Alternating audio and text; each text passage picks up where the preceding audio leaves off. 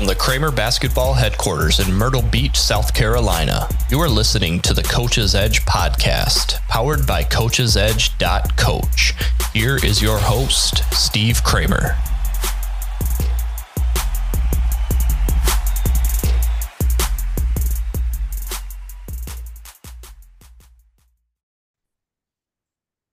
I'd like to welcome back friend of the podcast, Brian Sabo, Eastwood High School in Northwest Ohio, a man that wears many hats, strength and conditioning coach, track and field.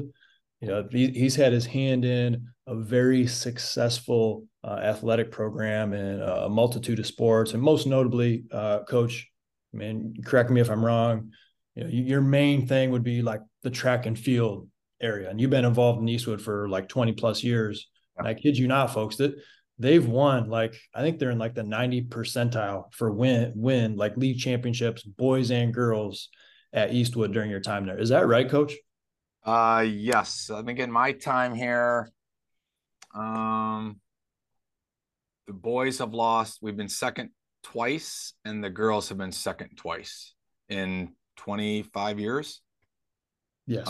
So yeah. I mean, so to our listeners, we got one of the best, like this is mindset. This is strength and conditioning. This is a combination. One of the best minds and coaches in the whole state of Ohio. I mean, you can put them up there, book it. And so we've had Coach on probably a year and a half ago, talk about a couple of different subjects, but on this one, really combining the mental and the physical, and how can we start to get the most out of our athletes when we start to combine, the mindset and some of the physical and the training, and even starting to combine that with some of the exercises that we do, and even chatting beforehand, Coach, like some really interesting stuff. So thanks for being on the podcast, man. This is fun. It's been fun already. We just hit record. I love it. I think last time we you had to stop and said, all right, like we need to make this into a second segment. Part two. we just kept going, and probably could have went another hour. Mm-hmm. Just again, you're just such a great human being that I just enjoy the conversation in general. And honestly, every time you do something like this, it makes you better as a coach too. Yeah. I think that's why I enjoy doing it. Mm-hmm. Mm-hmm. So I want to start off with the mindset of athletes, and really picking your brain on how, we as coaches can help our players more, do a better job coaching individuals and teams, as far as being able to build, you hear growth mindset, you hear fixed mindset a lot. First off, when you hear growth mindset, what comes to mind? You have to give them the freedom to fail.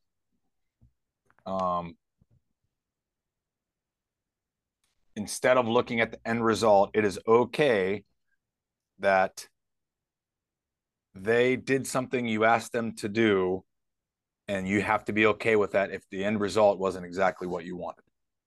You have to give them the freedom to fail in a growth mindset. I actually learned that probably in 2011, 2012. I think it was my second year of coaching. My first year as a head coach in track, we scored the lowest we had ever scored, like at the state meet. But I remember saying I loved the relationship I built with that group and what we did. So the next year we kind of dove into the kids more.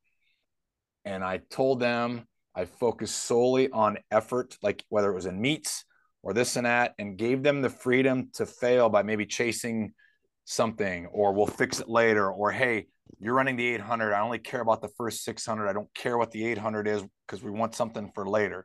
You have to be willing to accept that, knowing that there's something greater at the end, that growth later at the end that you want to see, and giving them the freedom to fail and just focus on the effort. Man, we saw some things I didn't think we'd see that year.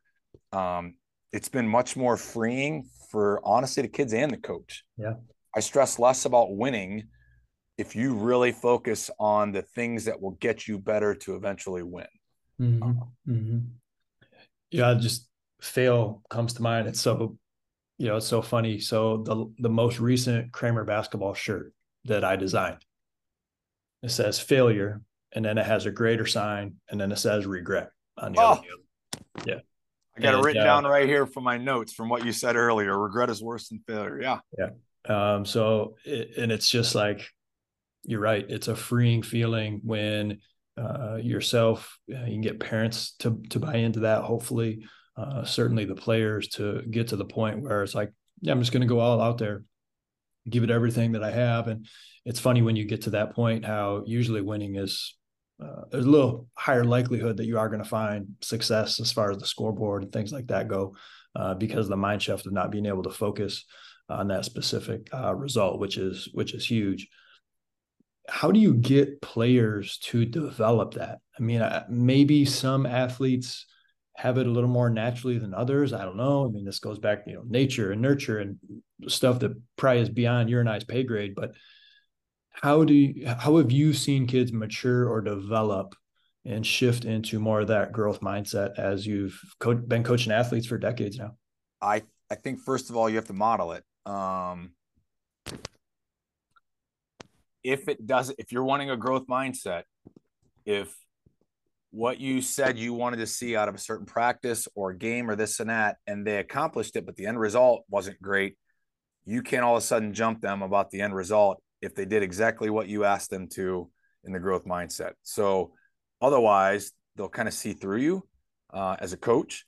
I've always said this too in a growth mindset, though, effort deserves to be yelled at. So if you're in basketball and something happened and it was effort based, it always deserves to either be yelled at or you're trying to reach their potential. They're not giving as much as you think they can give.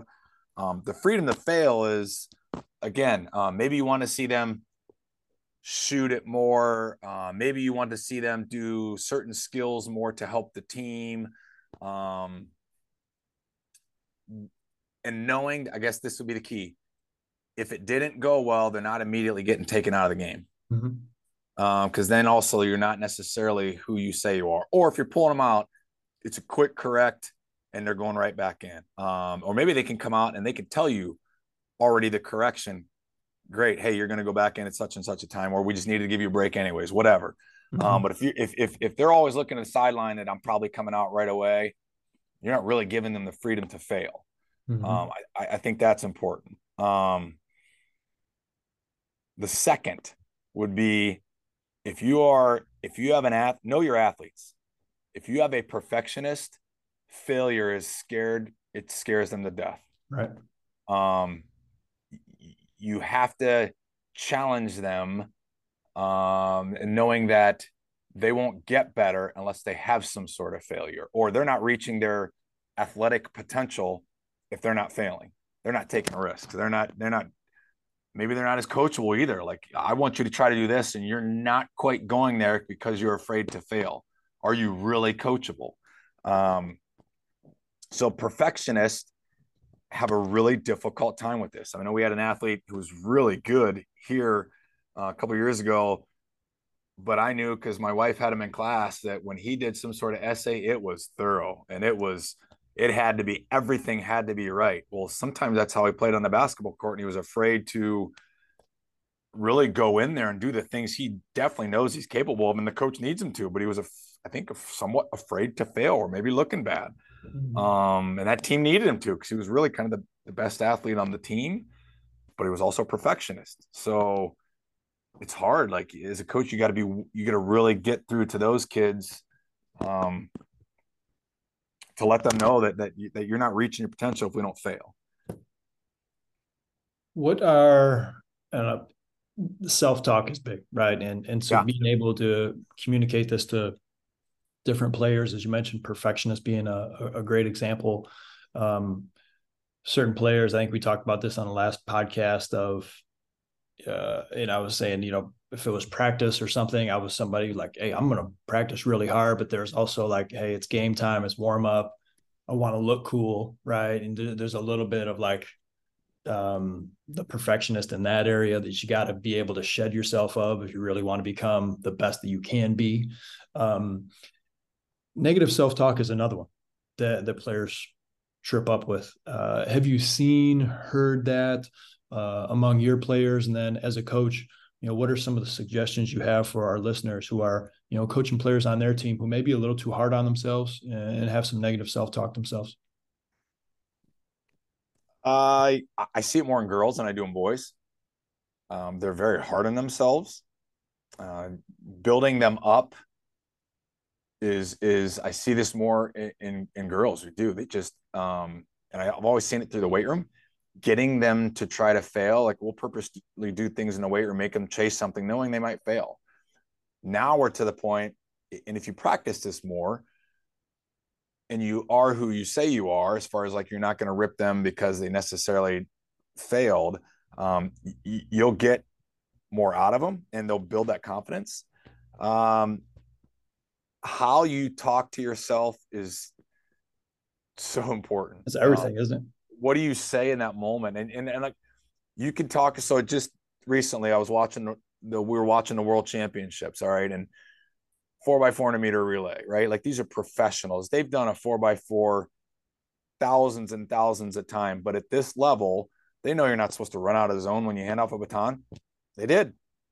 Right, you see it at the professional level, how they talk to themselves in those moments. So it doesn't matter what level you are. I think that's one thing we have to try to teach. But it goes back to really some of the books that you and I talked about, I think, last time.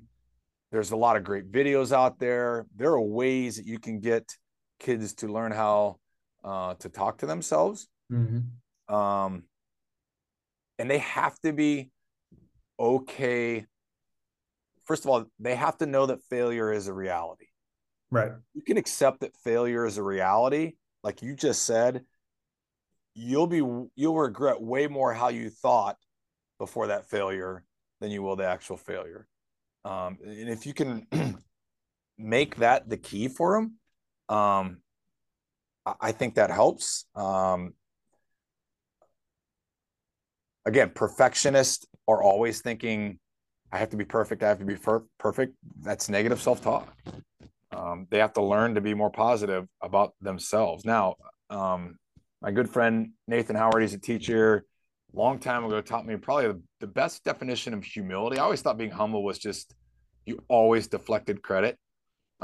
He described it being just really, really confident in some things. And if you're really confident in your sport or what you're about to do, there's nothing wrong with being confident, knowing that you're still shooting for growth and also knowing that failure is a possible option in that.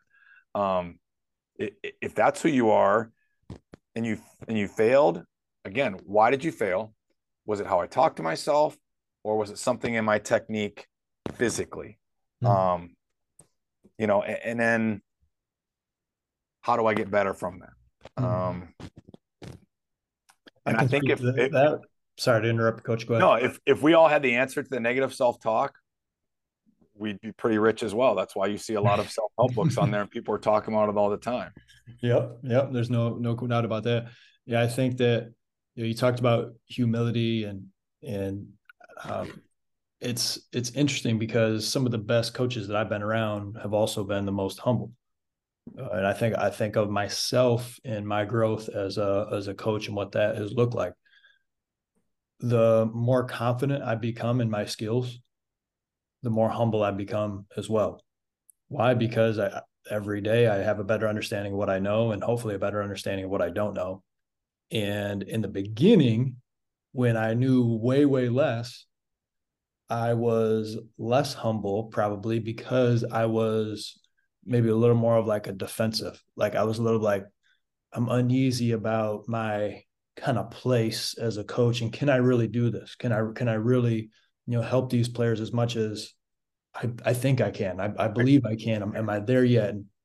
And kind of going through the process of growth has made me more confident and more humble. And this isn't like you've arrived. This is just like a scale of 1 to 100.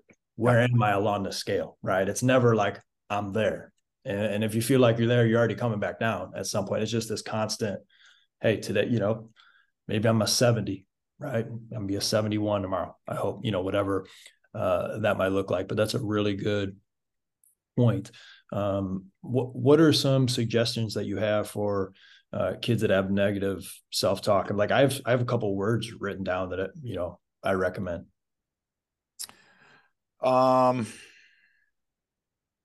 Wow, that's a great question. So shoot me your words, and then let's go from there. So this goes back a little bit to the growth mindset, but I want to praise when I do see what it is that we're after. And that's not necessarily the result, right?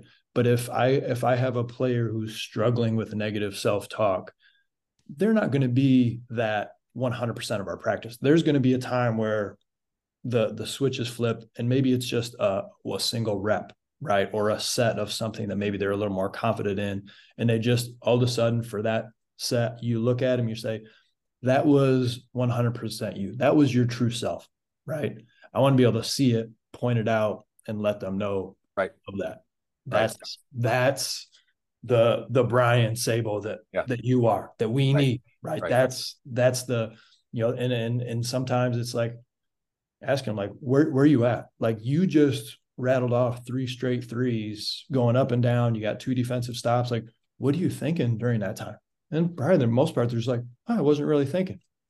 Exactly. Right.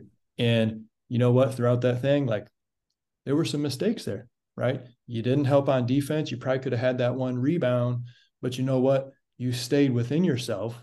You didn't talk to yourself negatively. That allowed you to be successful on the next play. And yeah, I think for us to be able to really like just look for opportunities where we see what we want to see and then praise it. And then when I'm thinking of one kid that I trained this past spring who had terrible body language and he had some negative self-talk too. Right. Okay. And so there were times where it was like, one, bad body language. We talked about, listen, what's bad body language look like? Is it what you're doing right now? Right. Your slump shoulders, your head's down, right? You're muttering something negative to yourself. Like, that's poor body language, right? What does good body language look like? Right. And so you're one, I'm trying to model it as you talked about before. 2, we're pointing out, what is negative self-talk, bad body language, bad posture? What do those things look like? And then if they do talk negatively to themselves, like adding yet to it, like if a kid says, I can't do something, well, you can't do it yet. Like, you're right. I love that. You don't have the ability to perform this thing that we're working on, but you will if you keep working on it. That's why we're working on it. That's why you came to see me. That's why you came to train and put in the time, right? Because there's things that you're not physically able to do yet. If you keep working hard, you will be able to do them later, right? So this is not about beating yourself up, right? It's about just have a little humility as well, right? Understand that this is a process. If we continue to put in the time, we're going to get there. You came here because you like basketball and you want to get better, right? Yep. Okay. Well, let's roll. Let's go. This is what we're about.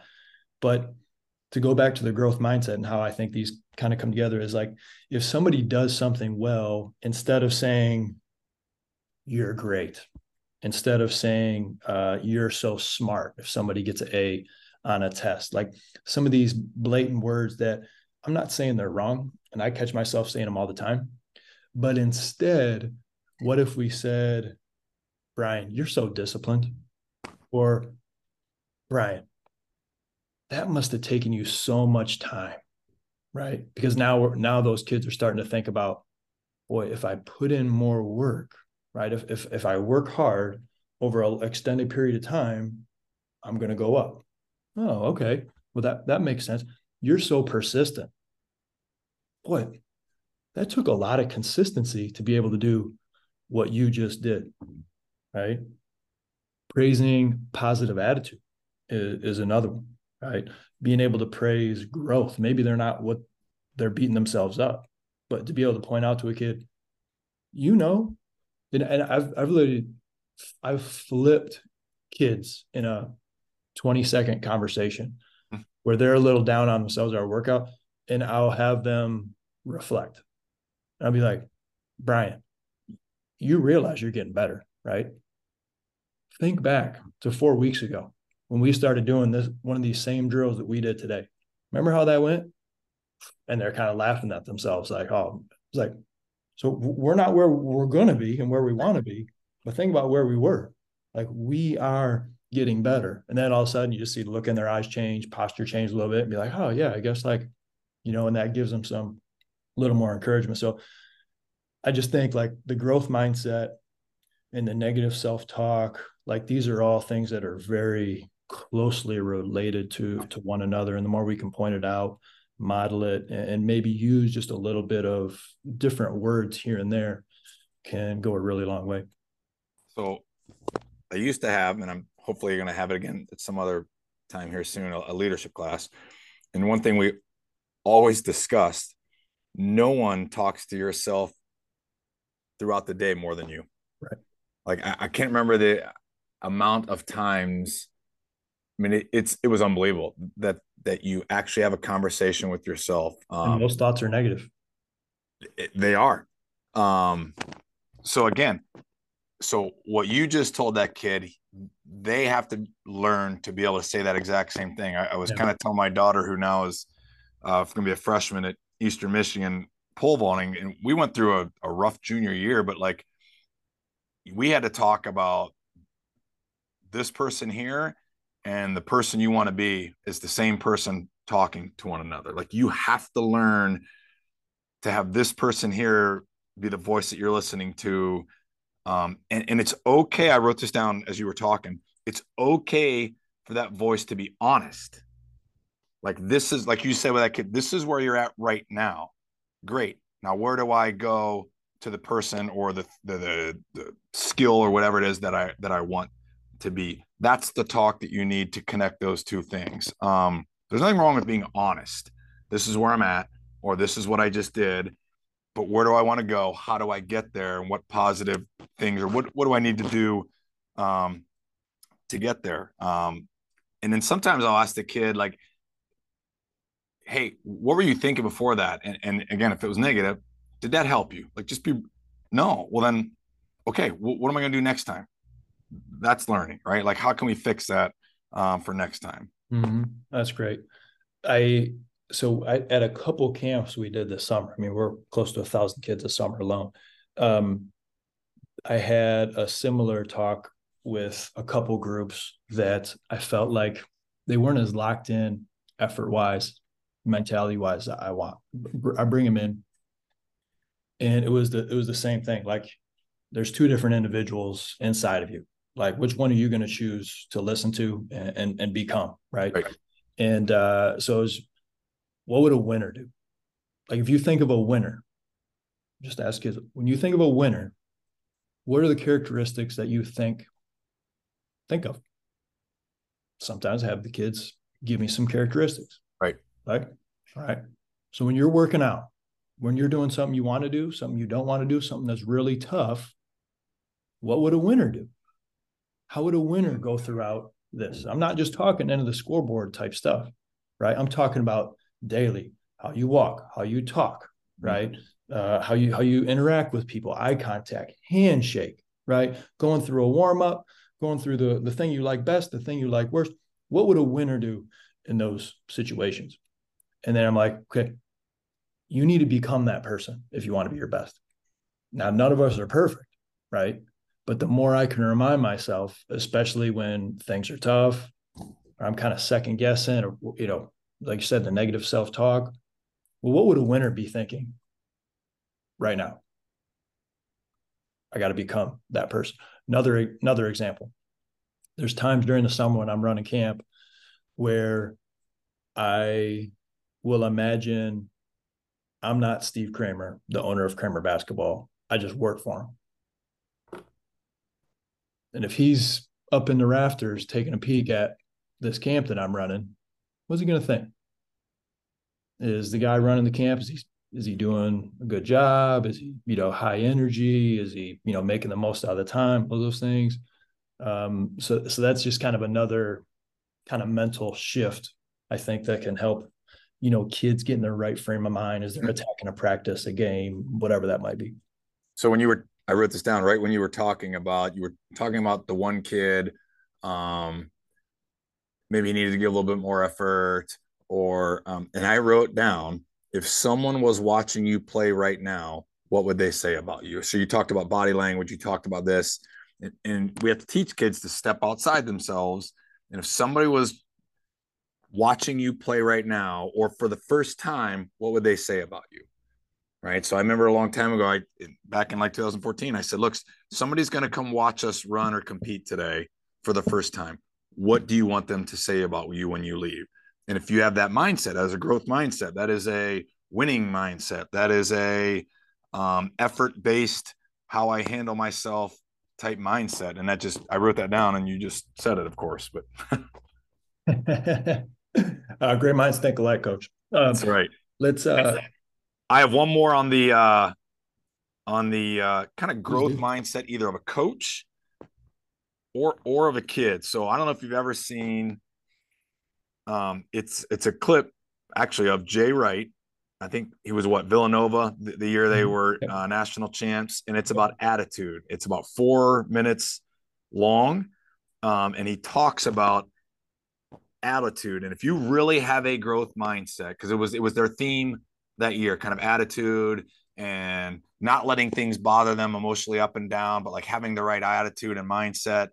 And it was right before, I think somebody came down and like hit a shot, and they went up, and he said they come over to the bench, and then a couple of guys are just clapping and said, attitude, coach, attitude. And then they went back out and they showed his reaction when the guy hit the game winner. Mm-hmm. And he said, when we broke the huddle, I didn't care what the end result was because we had already won. That's powerful. And that is a growth mindset. That's the ultimate example right there. Of you didn't care what the end result was.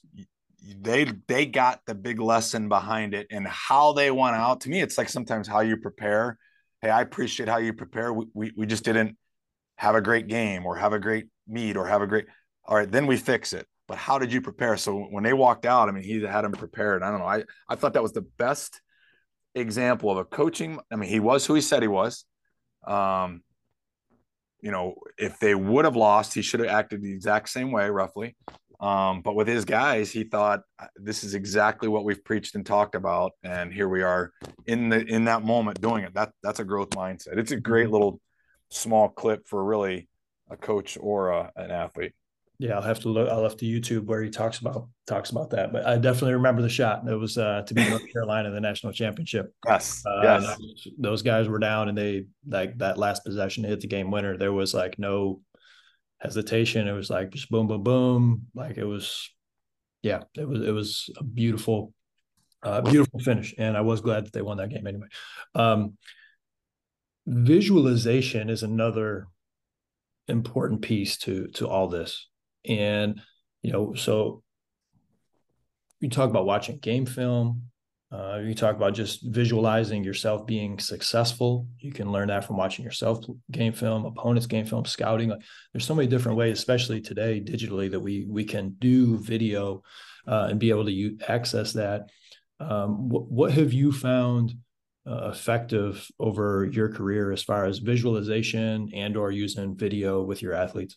Well, I love what you just said. And so every kid's got a phone.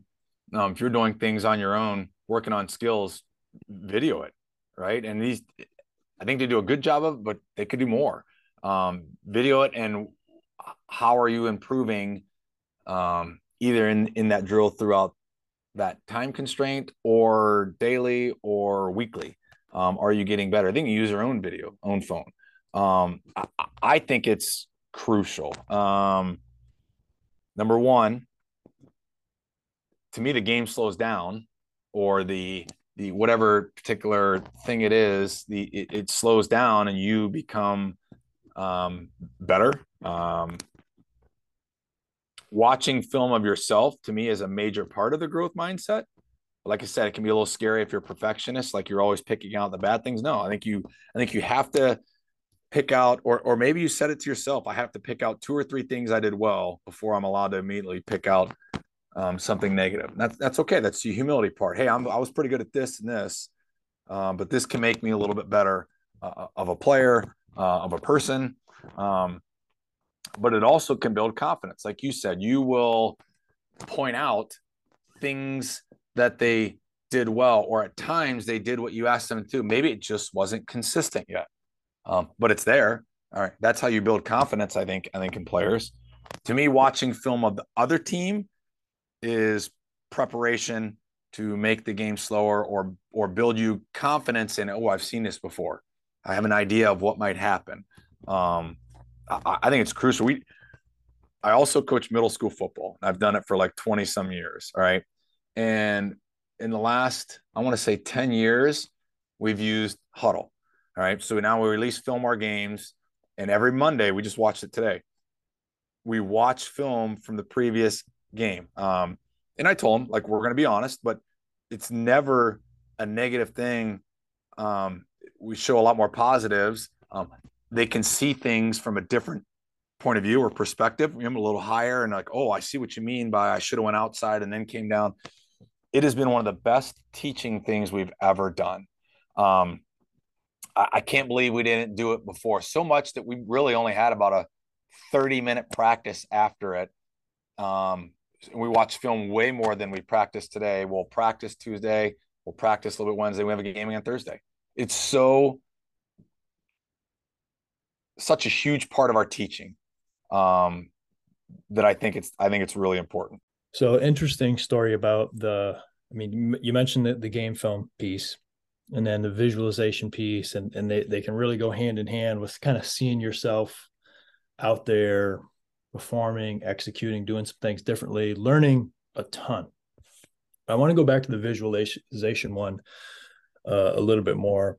So my senior year of college, I'll throw some stats at you right here. So about 50%, maybe a little over 50% or so of our games are on the road, right? There'll be some road games that are on neutral court.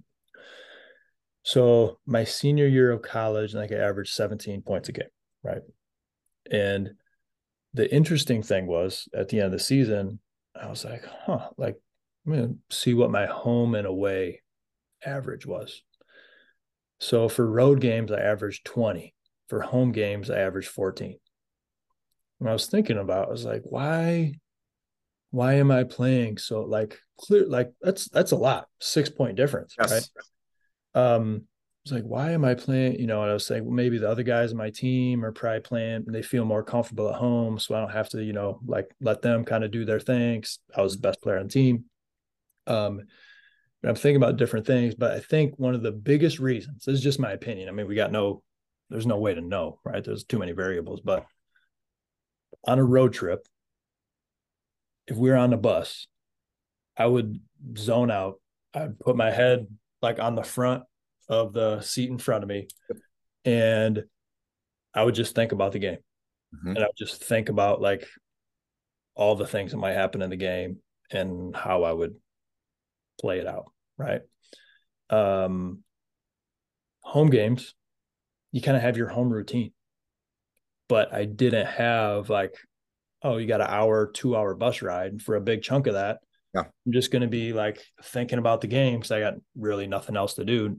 I mean, it's not like we had smartphones back then at that point. So I'm just thinking about the game. Right. And, when you're at home games, it was more of hey, pregame meal here, whose house we're going to go. We'll just hang out, chill for a little while, blah, blah, go to the game here. And there's a different routine. Right. It was the same way in high school. My road stats were so much better than my home game stats as a high school basketball player. And, just looking back, I think about what I would have been able to do from a visualization, just mental preparation standpoint differently during our home games to give myself more time to myself to just visualize what may happen in the game and how I'm going to have to go and execute and do the things that I need to do, because it's a crazy stuff. Because if you went back and looked at some of my best games in high school, nearly all of them would be on the road. A lot of the best games in college, nearly all of them would be on the road. But I personally credit a lot of it to, the time I spent visualizing what I need to do on the road, and the lack of time, unfortunately, that I didn't spend as much time doing that for home games.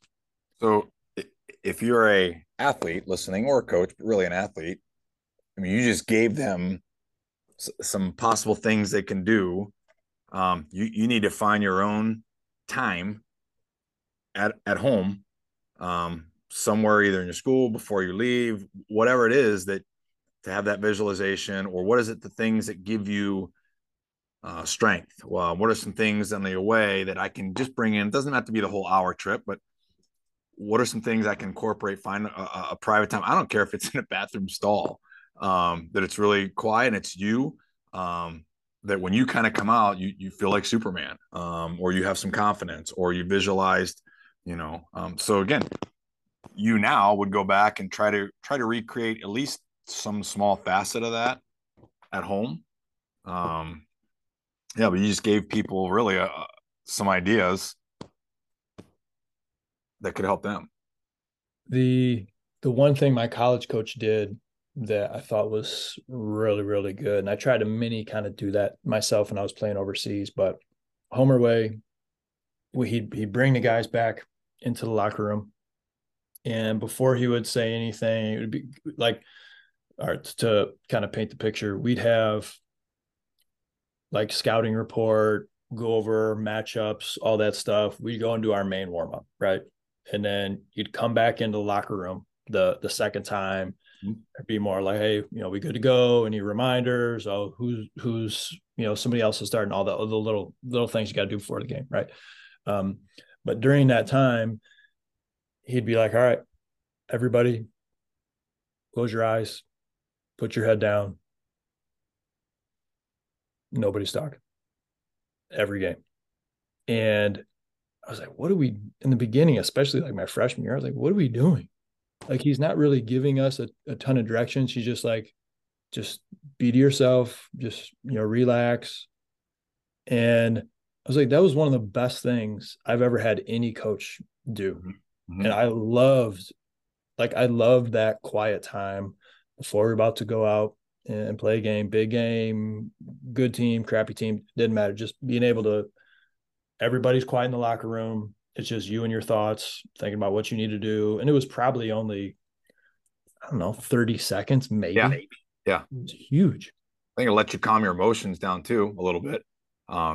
You can think clearer when you, I think, are just breathing a little bit more. You probably took a couple of deep breaths, immediately puts you in a, parasympathetic state versus just that emotional high. You just kind of came back and grounded yourself. Man, it is brilliant.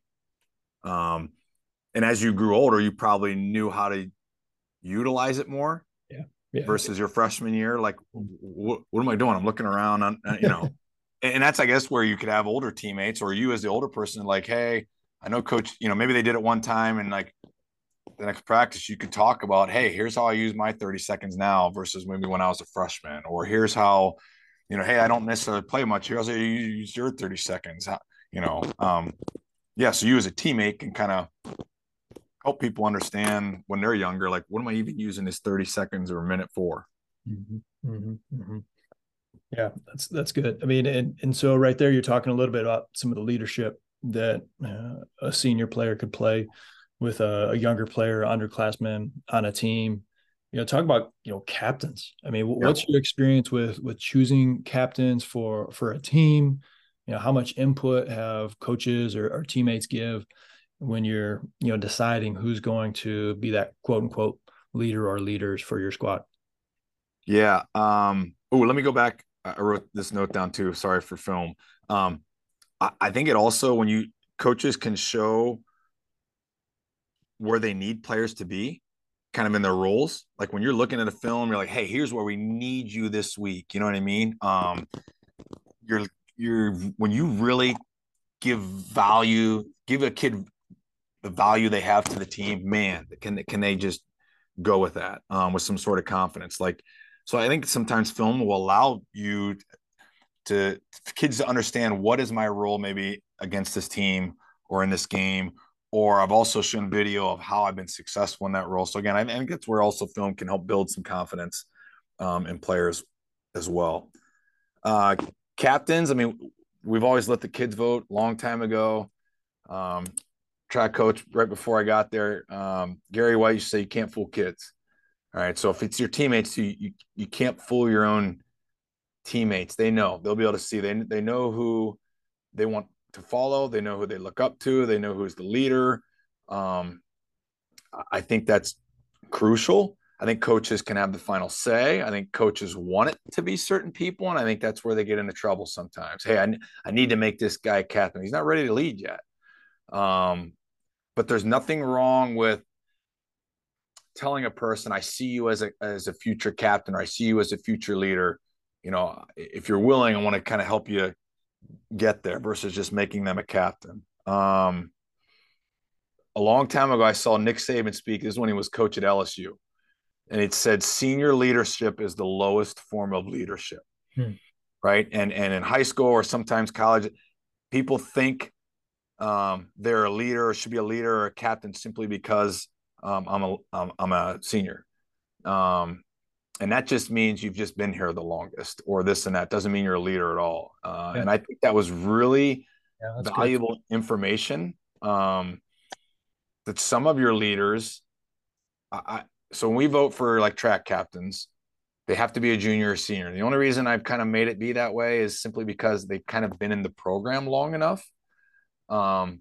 However, sometimes some of our freshmen or sophomores, they're going to be captains at some point. They have strong leadership capabilities. They maybe just haven't been in the experience of the program long enough. That's why I think the junior or senior also has it to be a little bit more valuable. But I think, again, kids can be captains or leaders. I even feel like a sophomore they could be. But again, just because you're a senior doesn't mean you're entitled to be a leader. And I think that's important. 100%. Yeah, couldn't agree more. And I like the idea of the players choosing, but coaches getting some say in there as well. I mean, that's how, my college team, for example, did it. Like there was no doubt about that. Right. Spot on pretty much. So, and I'm okay with you have some that are close in votes. There's been times I think I've said, you know what, these two, I'm going to make sure they're a captain as well because they had just about enough votes, and it's paid off dividends. Like you're like, wow. I mean, they really took off as a leader and a great part of our team. Again, they built confidence. So again, I think sometimes that has been valuable. I've had kids in the past, maybe as they were juniors, somewhat upset they weren't captain.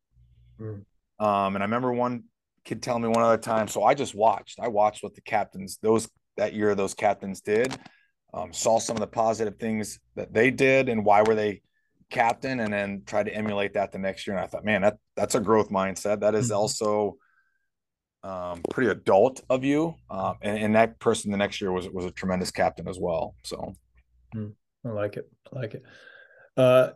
Man, we got a bunch of really good questions. Some of these questions were submitted by other coaches, which I love. Some coming from my end, coming from your end. So this is pretty cool. But this one is very interesting because the morning practice thing, right? Yeah. And as coaches are coming up upon basketball season, and especially if you're sharing gym with maybe like the volleyball teams finishing up, they're playing in the state tournament, you're starting to have basketball practice though, different gym time. The morning practices, right? The 6 a.m. practices, being someone with, I would consider an expert in performance, right? Positives, negatives, pros, cons of, okay, there's sleep deprivation here. We're getting up. These kids are getting up earlier than they usually do versus hey, we're building character. We're building toughness by getting up early and doing some things we don't quite want to do at that time. Are we going to separate morning practices with like morning shoot arounds before a game? You want to separate those two? Okay. Yeah. All right. So let's start with the morning practices. I mean, I guess holistically I'm against it. However, if you have a why are we doing it? And if one of the reasons simply is, hey, 1 or 2 of the days a week, I want to see your what is it? How punctual are you? Are you showing up? If there is a specific reason to do it, maybe early on, we need to get a couple things in our offenses, some of our transitions, whatever it is, basketball wise or specific to your sport you want done. I'm okay with it. However, if you continue to do it, to me, eventually you're going to lose way more in fatigue, sleep, the increased risk of injury goes up versus how much you have installed or how in shape we are. You can't get a season's worth of in shape in the preseason. No, it doesn't work that way. And I'm sorry, the practices are almost never as intense as a game.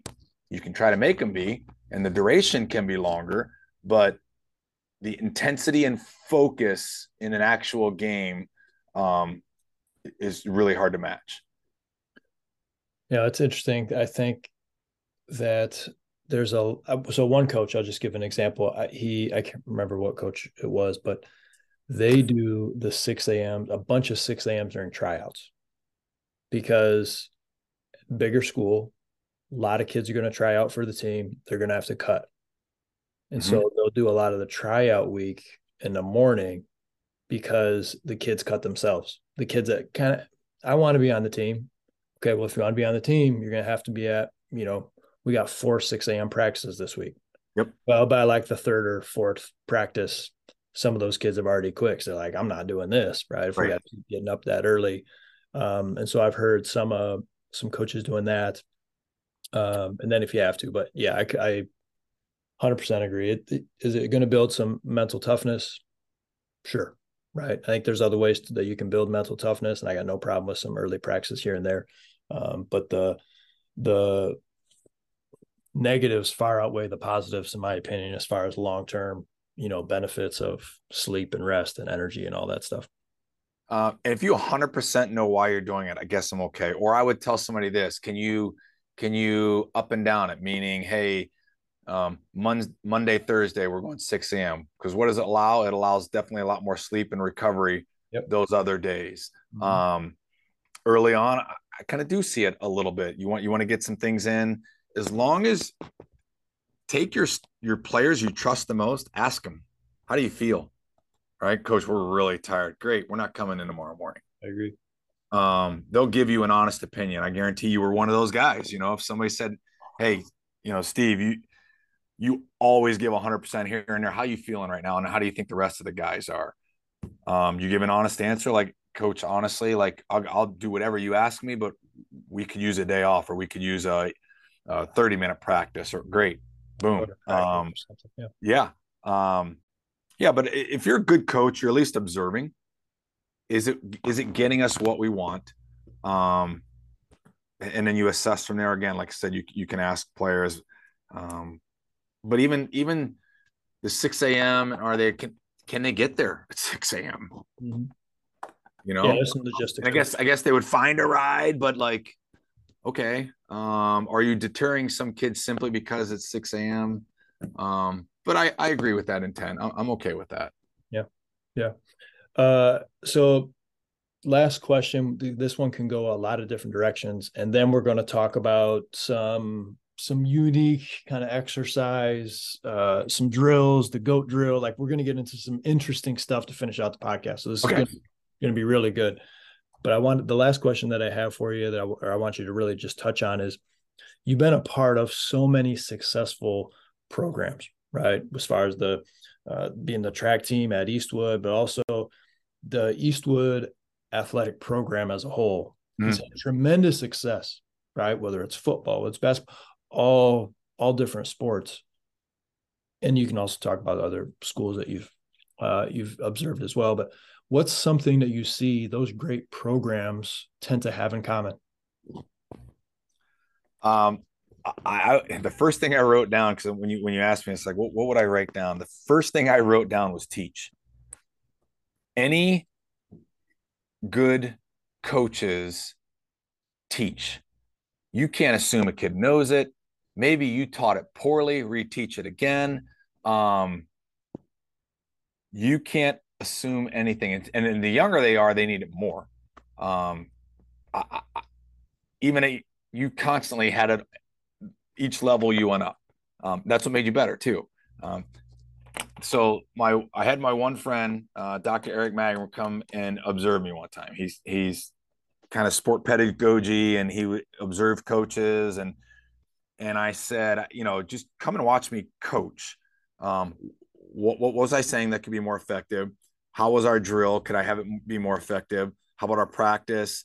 And I told him, I said, I'm just telling you what's constantly in my mind all the time is teach. So if you see a kid kind of either do something right or wrong, how can you correct? Don't just let it go. And I think that's really important. So great programs are constantly teaching. And then they learn how to teach each other. Then your older kids can then teach because they've heard you say it enough. And now you've got something huge that's going on there. I guess the second part is that we're going back to the growth mindset, the freedom kind of to be vulnerable, of making mistakes, taking risks. I think that's huge. And if you as a coach are vulnerable, number one, I'll tell the kids all the time, look, if I mess up, I'm going to tell you. 2 weeks ago, I had to call two timeouts in a row. Why? Because I called the wrong play. They came over. I was like, it's my fault. I said, it's my fault. Right. I have vulnerability, and I'll let you know when I messed up too. And I think you look incompetent if you are constantly messing up or constantly apologizing. That doesn't happen a whole lot with good coaches, but to let them see you be vulnerable. Same for the kids, right? Own it if you made a mistake, but if you can correct it real quick, fantastic. Or you might give freedom for somebody else to going through the same thoughts or process or things that you are. Why? Because you were vulnerable, especially if you're older. It's really powerful. I think that's what also great programs do. Learning about your teammates. Great programs have a pretty good, strong bond. Why? Because they were vulnerable, because they learned about one another. I think that's huge. So, for example, when we do our warm up, we'll have 50 or 60 kids. It's now morphed into, sometimes we'll have, so the first day of practice, we'll have seniors be in the front, freshmen are right after them, then maybe like sophomores or juniors. All right. And we might have a question of the day. You have to introduce yourself, shake their hand. And if you're a freshman, you got to do in front of you and behind you. So we're trying to learn about our teammates even more. Gotcha. And then you're also trying to realize, oh my gosh, I might have the same similarity or commonalities that some of my older or younger, or it's also how you get to know each other. Mm-hmm. And you couldn't have told me last year's team was probably one of the best at it. If you were watching, you couldn't tell who the freshman was versus a senior versus this, because they all interacted so well. So break this down a little bit, because this is a great exercise for coaches of any team. So there's 4 rows essentially. Yep. This is free warm up. Yeah. So let's take even a basketball example. Everybody at least might start the practice together, and then obviously you might go kind of your separate ways. Freshman might practice freshman, but if you at least maybe warm up together, typically your seniors will start in the front, and eventually we had like the freshmen be in front. So right now, let's say you put your seniors in the front and you say, like you just said, 4 lines, maybe 6 lines. Just depends on the number you had, or maybe the number of seniors you have. So maybe your seniors are up front. Right after that, I put the freshmen in there. Right behind them, either sophomore or junior. And then honestly, kind of mix it up as it goes on. Maybe the next week will be seniors, sophomores, freshmen, juniors, and the next week might be juniors, sophomores, seniors in the back, and you try to mix it up. If you watch, like we all do, we all kind of gravitate to the same spot and area. So sometimes you just kind of say, okay, this line, you move over one, that line. There's multiple ways you can do it. But we may have a question of the day. Hey, what's your favorite food? Favorite music that you like to listen to? Favorite, just some general things out there. And then what I find sometimes, I have to bring them back in. They're just having a conversation with this person that's really 3 or 4 years difference in age. And it's fantastic. And they could keep talking. So 5 minutes or less, but it really allows the guys to get to know one another a little bit. And a lot of times your seniors don't know certain freshmen. But it's really, it's been empowering, I guess. And it just helps build that total relationship in your total program. Yeah. Right. Because a lot of times your freshmen, unless they're really skilled, never really going to be up and helping a varsity. But it allows those guys, again, a lot of times we always talk about, there was always a senior now that had somebody when they were younger that they looked up to because of how they treated them. And it's, I think, a great way to do it. So it's a great way just to do a quick warm up, your total group. And the seniors end up just coming up with all kinds of different questions. And then the coaches bought in too. So if the same question, so again, allow the coaches to be vulnerable, like, and sometimes the coaches hopped in the middle of it, right, of the question, and then we went on and then they started warming up. It's been an effective tool. It's been something pretty simple. There are so many times that I'm going to set up something or I have to come out late to do something. They've already done it. Mm-hmm. So when your athletes are taking over, a lot of good things will happen. Yeah. I mean, so very different, but great things in there. Like teaching could be, coaches being very, detail oriented and what they're breaking down. The team activity, kids can then teach each other through some of the exercises, but breaking the ice, getting to know each other. So some great things. And like, those are examples of what some great programs would do, right? Yeah. Building a culture, you're building a togetherness, a community within different age groups, and kids, like you said, they may not know each other very well. One thing that came to my mind was it's hard for me to put into a word because it's more like a feeling. And you can, it when you see it. And there's certain things that you can tell, be like, all right, that's not like, coach, I get to see a lot of programs, right? Yeah. And I'll go and say it's my first time working with a program, and I'll just kind of see how the kids are like shooting around, carrying themselves, and be like, this is a losing program. They don't carry themselves like winners. Mm-hmm. Right? Mm-hmm. And I'm trying to come in here and try to whip them into shape in a couple of days, right? And be like, here's how I do things, right? You should try it too, right? And here's how these couple of days are going to go. Here's some of my standards, my expectations. And then you go to some other programs, there's a feeling in the gym, right? There's an alertness to what's going on. There's very much like a body language, and not seriousness in a bad way, like, hey, we can't have fun, or that's not what I mean. But there's a priority to improvement, and there's a priority of really being able to work. There's going to be a priority of effort in the group, right? Yep. Like I say it's a simple warm-up exercise, right? If there's 12 players on a team and 11 are warming up, and there's one player who's just going through the motions, that's not a winning team. You got one player doing it, nobody says anything, coach doesn't say anything. That's a losing mentality to have, right? And then you go to these other teams, and sure, every player is a little more invested than the other. We're still talking about high school basketball here. But because of sometimes the culture, because of sometimes the history and the tradition within a program, if it's been passed down correctly, there's a standard that's been set. There are certain principles that players become known, that become like, there's acceptable ways to behave. There's a level of effort that is going to be required. And that's what I'm going to do. That's what I'm going to invest. That's what I'm going to give. Oh my gosh, those are so fun teams to work with, where you just walk in, I'm like, we're up and running. Like, this is going to be a blast, right? Because I don't have to try to get you to a certain level.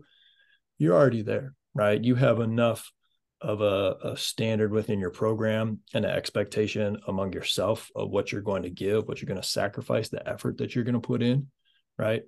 Then now it comes back to, all I got to do is teach.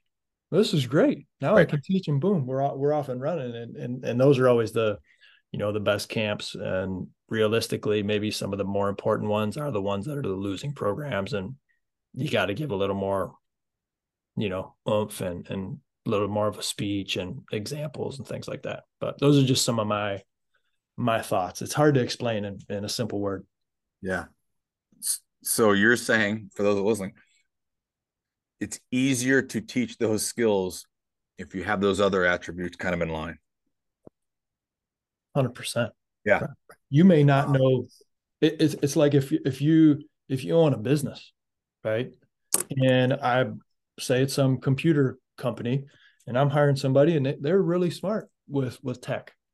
Great, but they're also lazy. They're not dependable, right? They don't show up on time. They're not going to work for me, right? But you can come in, and if I can teach you how to use that computer, but you're earlier on time, you're dependable, you're a hard worker, you're going to do something not to, hey, I got it done. You're going to do something to the point like, this is solid work. This was the best that I could do. We're going to be able to train you to use that computer, right? And you're going to be able to get it done. Those are two completely different people. And that second one, that's a winner. Yeah. So we didn't all we had maybe a couple questions ahead of time, and there's like multiple things here where I have my notes and we've said the same. So you talked about you can go into some place and it is a feeling, right? It's a feeling. So I've said this over and over again. So you have a lot of teams that might break down, you know what I mean? They have the huddle and they break down your family, you know, on three. And I've always said it is a feeling. When you say the word family as a team, it is a feeling, it is an action, not just a word that you broke down with. We've had teams, other sports here maybe kind of say that in the past, and it's like it was far from a family. Right. And you're just using the word. I mean, when you really see, if you, like you said, when you watch through a glass, you can see like, wow, they're a family. It's an action. It is a feeling that you feel in that team. I've been blessed, and I know I'm talking a lot on this last one. I could only, like, I just feel like this is something that if people just embrace this and be like, that's just like the type of person I'm going to be and just how I'm going to live, life would just be better for you. Just going to your job, coaching your youth program, like going to church, like anything, right? I was spoiled because the high school that I went to, my coach, I think he coached for like 23 or 24 years. He won almost 80% of his games while he was coaching. I mean, he's in the Michigan Hall of Fame. He's awesome. Then I go to college, play for a small Coach Van Wieren, 600 plus wins. He's in the NCAA D3 Coaching Hall of Fame, right? Yeah. So I was in two programs. Winning was in the DNA. Winning was already, like, I didn't bring winning to it. I was immersed in, I jumped in a pool of winning. Right. And it was like, I'm just learning. Right. And so I didn't realize until, you go to college and maybe there's some, other players from like this college, like we're one of the best teams in the nation. Right. But maybe some kids were good players, but on losing programs, we kind of have a little different mentality. But then it kind of becomes, the older you get, right? And then now you start to coach and you get to go to all these different schools and you start to learn, that's not how they do things. That's not how they carry themselves. They don't take their warm-up seriously. When they pass during a shooting drill, they don't take that pass seriously. It's the little things. And the last thing is there's an edge. There's an edge in the air, coach. You can feel it. It's almost to the point that it's uncomfortable. Right. Interesting. Yeah.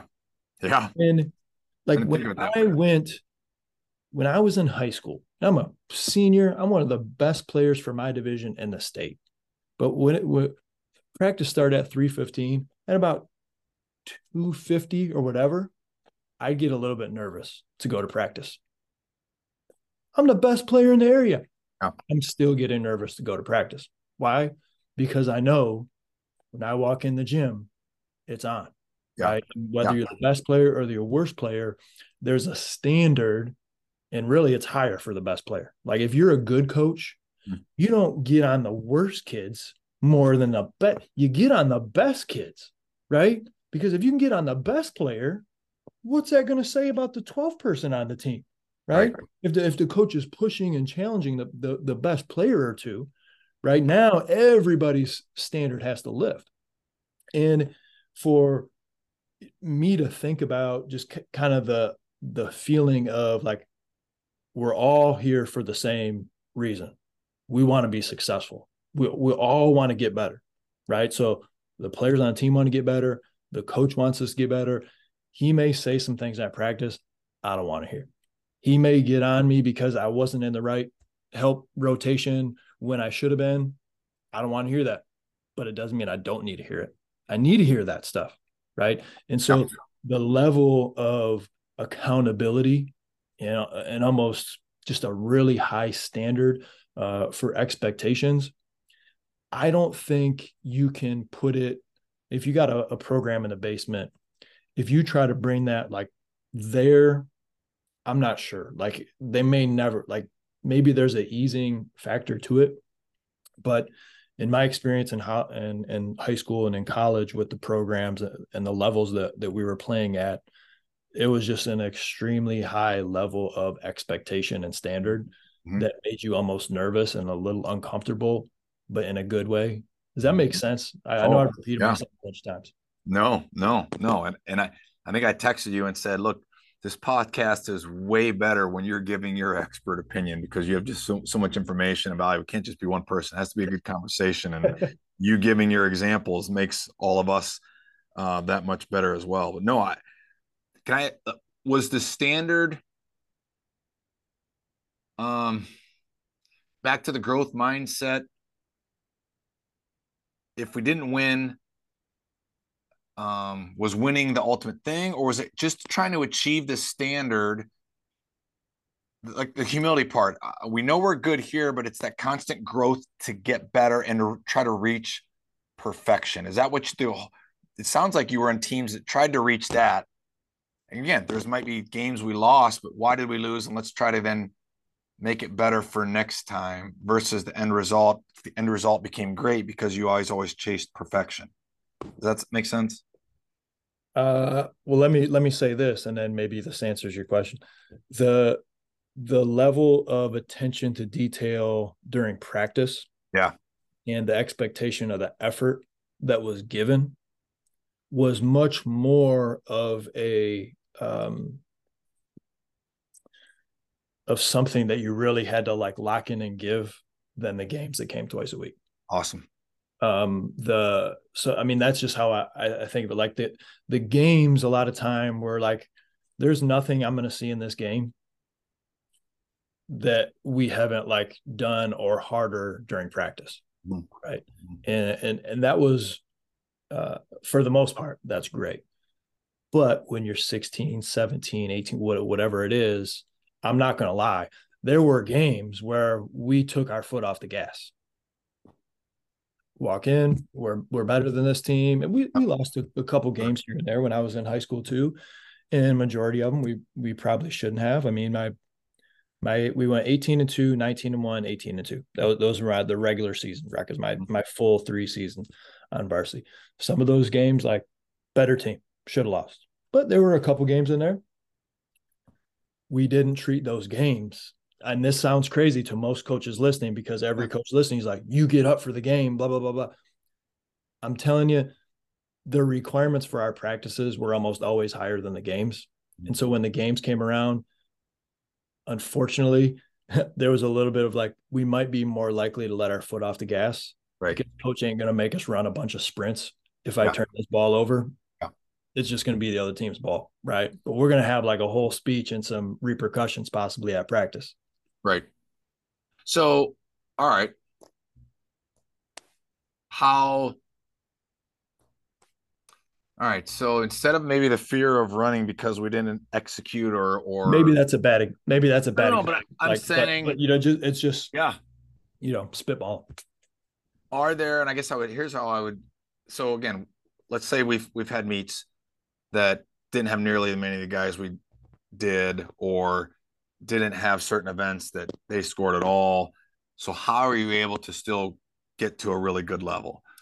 And I think for you, if it's basketball, there are 3 to 5 things we really want to try to accomplish in this game. Don't care about their skill level. This is what we're trying to do to set something up later. So again, I think there's a growth mindset in those games knowing that, okay, we should beat this team, but if let's really focus on these couple things, because this could help us 3 weeks later when we play so and so. I think that's a growth mindset. So again, so I would say, like, hey, there's some things we still want to accomplish. So if I'm giving you 800, for example, instead of we're just going to win the 800 versus a kid you're already 15 seconds better than that, to make you better, I want to see you reach the 600 at this time. I don't care what the next 200 looks like. I'm pretty sure you're still going to win. So our goal is to get to the 600 this time. So your goal in a game would be, hey, we want to see this, and this happen. I don't care if you fail, because we're going to learn from it and we'll get better down the road. I don't know. I guess that's a thought for maybe coaches out there. Ways you can make those games still feel like they have a high value because you're trying to accomplish something different besides just winning. Right. Yeah. I mean, like, what have you been working on in practice that's been a big point of emphasis? Were you able to carry those things out throughout the course of the game, win or lose? And maybe you did carry those things out and you still lost. Other team was better. All right. Well, I can go back in the locker room and still say, hey, we're growing. Like, we're getting better. These are the things we're working on. We did better. We're seeing growth. Let's keep moving. We're going to be even better next week and 2 weeks down the road. Yeah. I thought I had one more. Let's go back to when you talked about the one kid maybe in the warm up that wasn't, giving his all. This is something I think I've learned over the years. My years ago self would have probably just ripped them, or got on them. They're not giving effort. Now in the past, I found a better way to either motivate them, or just now I'll ask the question like, hey man, are you all right? Yeah. Because maybe they're not. Maybe there's something on their mind. Maybe something happened at home. I did that one time. The kid wasn't really kind of warming up, didn't have a great day. And I held back and I waited till after the meet. And I said, hey man, are you okay? Because you just didn't quite have it today, or you weren't really warming up. And he just stopped and said, my dad got some bad results this week. And I was glad I asked the question, because so sometimes that also, if it's a teammate, especially, so if you're a player listening, rather than just quickly getting on them, and maybe they deserved it, maybe that's, but maybe there's something on their mind, maybe something happened, and you showing that little bit of empathy showed you cared, and all of a sudden they're like, no, I appreciate you're concerned, I'll get it together. Something like that sometimes is a decent way. That's what I wrote down. That's a great point, because I think as coaches, it's our job to know our players. Yeah. Right. And, if you see like the example you just gave, that kid's been warming up a certain way, and then all of a sudden he shows up one day, something's off. Yeah. My reaction is not going to be to get pissed at him. Right. I'm be like, this is unusual. Right. So it's very important to be able to differentiate that compared to, there's a theme here that isn't productive to be in theme. That's a great word. Theme. Yeah. Yes. Yeah. These are different things. And that's, that's what I'm talking about. Like, you walk in a gym, is much more of a feel, right? Than like something seems a little bit off. Like, and I think like even that's something that, if you've been in enough gyms or workouts or something like that, like you can usually like tell with, it's like a vibe, then like a kid's acting a little unusual. Like usually that kid, like, I'm not addressing that kid. Like it's different, if that makes sense. I mean, and so back to the guys getting to know each other better, coaches when you build relationships as a coach with your players, or player to player, and they kind of know, they have that family feel, you love them. In the last several years since I've changed, winning becomes even more fun and special. And I think that's, if you emphasize that, man, when you do win and you do have those moments, wow, they're that much more special. Mm-hmm. Mm-hmm. Mm-hmm. The care factor, huge. The communication. I mean, what's, the past 20 some years, what's some of the most fun you've had with a team, and why?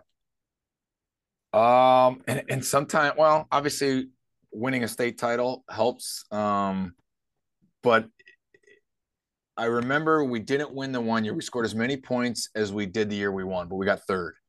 But it was so much fun. We took multiple relays down, so there was a lot of people, and we just had so much fun, and we just accomplished things that we didn't quite think we could. But man, it was one of the most invested teams, a group of people together. So you know, and as teams and basketball teams win, it's another week, another couple days that you get to be together. That became more special than even like, hey, we're going to the state meet. It's like, it's another week. You get to go out to dinner with these guys. You get to laugh with them.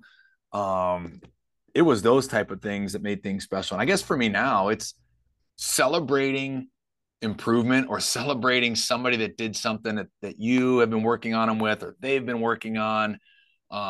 Man, it's such a euphoric feel. Yeah. For you as a coach and them as well. And again, that's the growth mindset. You're celebrating those things, and letting them know. I guess we've worked hard at this, that you have value to the team. Even if you don't score a lot of points, even if you don't do those couple minutes you have a ton of value to the team, and celebrating that as well. Those have been probably some of my most fun moments. Again, it just makes the winning more special because you're celebrating it together. But if you really value, let me give you an example. So my daughter ended up placing in the state last year. Okay. That part is more about her. To me, after one of the meets, the regional meet or something like that, the minute she walked off, she shook every official's hand. It was how she treated the other athletes. A long time ago, I had one of our athletes.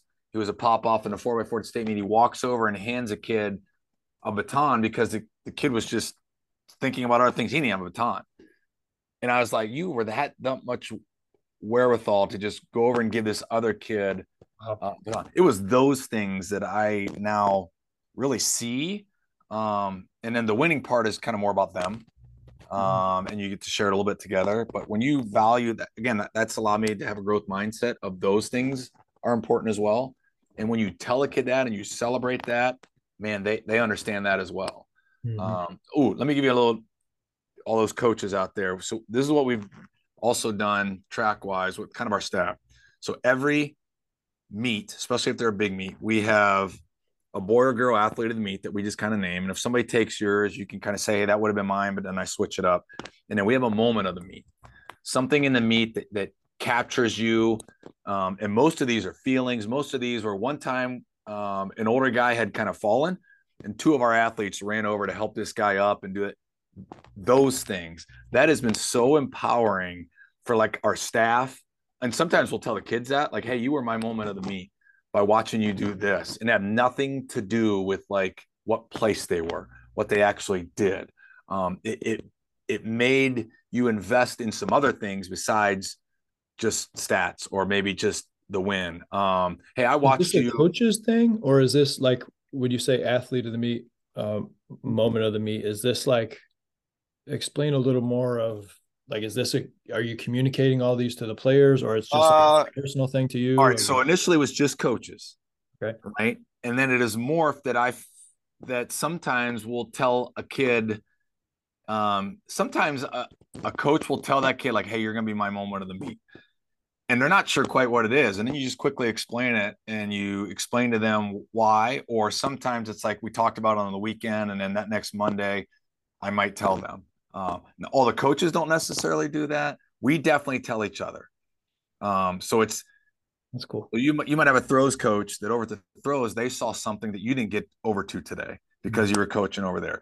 Maybe your assistant coach saw something because you were talking with two players basketball wise, but they saw something else and they were able to explain what their moment was that you didn't see, but like, wow, I didn't know that. I didn't see that. It's fantastic, and then you maybe can relate that to the player or have that coach.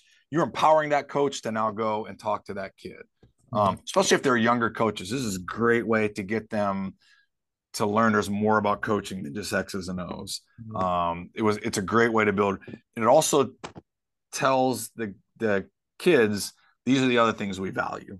And because we as coaches, we talk about these type of things. It's been one of my most fun things to do. And if a coach can't come over to like your house, or they have to text it, or they have to at least, and some have been just fantastic. Some things you don't see at all, and you're like, oh my gosh, that is unbelievable. I'm so glad you saw that and told us that.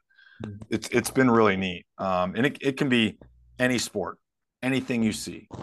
That's awesome. That is a really, if I was coaching a team right now, I think I'd do that with my staff. Yeah, you have to. It makes your staff closer. It makes them look for other things. Yeah. Besides just X's and O's.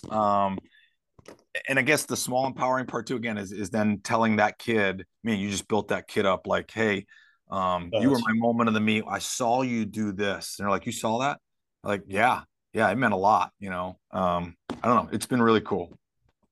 You're speaking life into that kid. Yeah.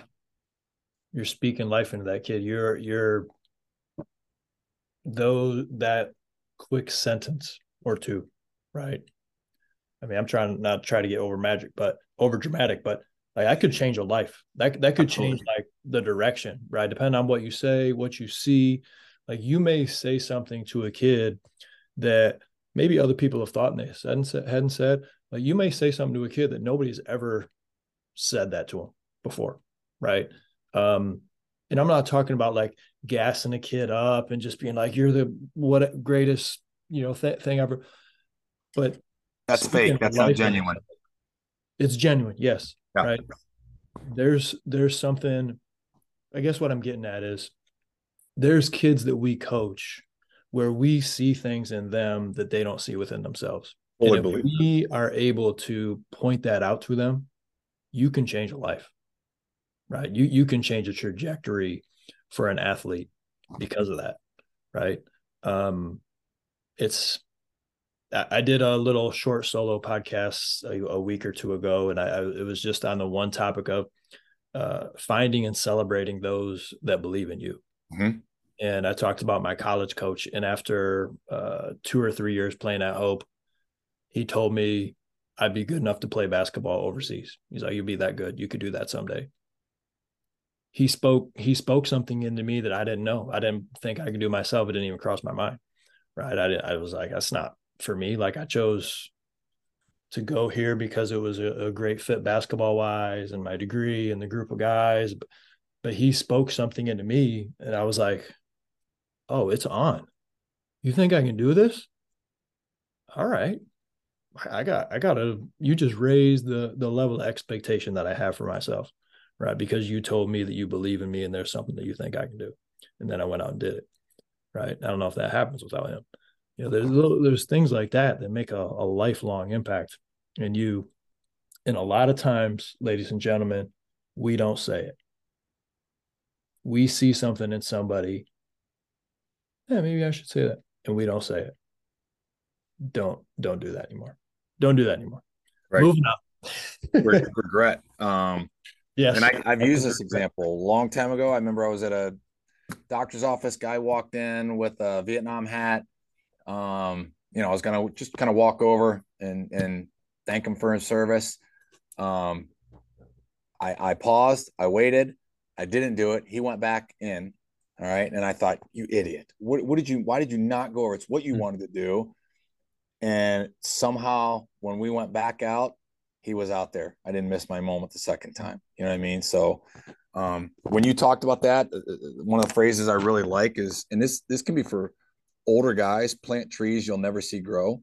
Yeah. And that's what you're doing. You just impacted maybe that kid, or maybe an older person built a kid up that, again, you're now graduated, but 3 years from now, that person remembers you and you pouring into them as a junior or senior, and they're that much better. But you planted some stuff into that kid that you didn't necessarily see grow unless you came back to watch them. I think that was powerful. Mm-hmm. Mm-hmm. This has been so good. Look, we were sharing. Is it okay if we keep going, or we need to come back? Oh, yeah. No, I'm good. Okay. Yeah. All right. I want to dig into some like athletic development, exercises, like some different types of things. And you've talked about even as I was talking about sharing with you some of the injuries that I've had. And you were talking about, hey, it's not just like the physical therapy, but there's a mental aspect that can allow you to perform and even heal. And we've talked in previous podcasts about RPR, reflexive performance reset, and the value of that. So I'm going to just hand this whole podcast over to you and just preach to us for a little bit. And maybe I'll poke a question here and there to kind of, ask some more details. Where do you want to take this first? That was part 1 of 2 of our interview with Brian Sabo of Eastwood Schools. In our second episode, we really dig into the physical side, strength and conditioning, athletic development, and not only that, but the mental and how the mind comes into play when it comes to our actual athletic performance, and how we can start to tie all of these together to get the most out of our athletes in season and off. So thank you for listening to part 1. Make sure you come back and listen to part 2. Get after it today.